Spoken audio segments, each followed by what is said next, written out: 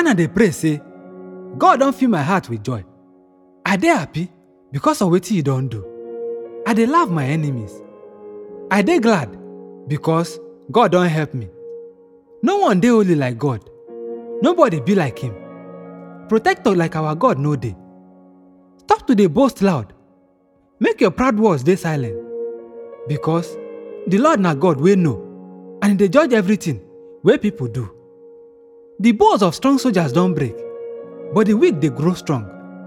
The people wey dey chop better before, now they hire themselves out to get food. But the hungry no dey hungry again. Wife wey no get pikin don born 7 pikin, but the mama wey get plenty no get anyone again. God dey kill and he dey bring back life. He dey send people go world of the dead and he dey bring them back again. He dey make some poor and he dey make others rich. He dey bring some down and he dey make others great. He dey lift poor people from the dust and dey raise people wey dey in need from their trouble. He dey make them friends of princes and he dey put them for place of honor. Na God get the foundation of earth. Na on top them, he don build the world. He dey protect the life of him faithful people. But the wicked dey disappear for darkness. A man no dey use his own strength win victory.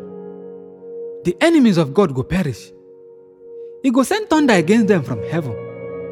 God go judge the whole world. He go give power to him king. He go make the king, wey he don choose, get victory. Then, Elkanah dey go back home to Ramah. But the boy Samuel, dey stay for Shiloh and dey serve God under the priest Eli. Na touts the sons of Eli be. Dem no pay attention to God or to the regulation wey concern wetin priest fit ask from the people. Instead, when anybody dey offer sacrifice, the servant of the priest go come with a fork. As the meat still dey cook, he go chook the fork inside cooking pot, and na the priest get anything wey the fork bring out. Na like this dem treat all the Israelites wey come Shiloh to offer sacrifice. Even before dem comot the fat and burn am, the servant of the priest go come tell the person wey dey offer the sacrifice say, give me some meat, make the priest roast. He no go accept the one wey he don boil from you. Na only raw meat he go accept. If the person answer say, make we do wetin dey right and burn the fat first, then make una take wetin una want, the servant of the priest go say, no, make you give me now. If you no give me, I go take am by force. This sin wey sons of Eli commit dey very serious for the sight of God, because dem dey treat the offering to God with that kind disrespect. The boy Samuel continue to dey serve God for the meantime. He dey wear only linen apron. Him mama dey make a little robe each year, and she dey take am to him when she dey go with her husband to offer the yearly sacrifice. Then Eli go bless Elkanah and him wife and tell Elkanah say, God go give you other children by this woman to take the place of the one wey you don dedicate to him. Then go dey go home after that. God come bless Anna, and she get 3 more sons and 2 daughters. The boy Samuel grow up in the service of God. Eli dey very old.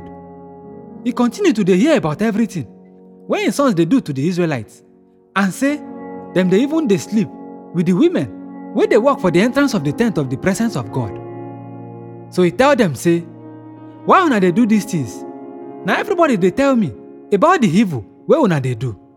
My sons, make una stop am. Na the evil thing wey the people of God dey talk about e be. If anyone dey sin against another, God fit defend him. But who fit defend the people wey sin against God, but dem no gree listen to their papa? Because God don decide to kill them. The boy Samuel continue to dey grow and gain favor with God and with people. A prophet come to Eli with this message from God say, when your ancestor, Aaron and his family, be slave for the king of Egypt, I show myself to Aaron. I choose him family. May them be my priest from all the tribes of Israel. May them serve for altar to the burn incense, and they wear the ephod to reach me. And I don't give them the right, make them keep the share of the sacrifice with them burn on top the altar. Why you can't they look the sacrifice and the offering where I ask from my people with greed. Eli, why you dey honor your sons pass me? As you dey allow them, they make themselves fat on top the best part of all the sacrifice wey my people dey offer to me. I, the Lord God of Israel, I don promise in the past say, your family and your clan go serve me as priest for all time. But now, I talk say, I no go do am again.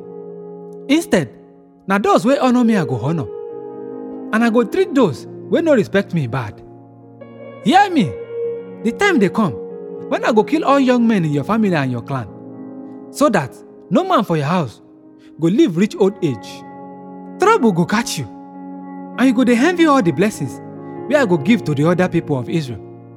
But nobody for your house go ever live reach old age again.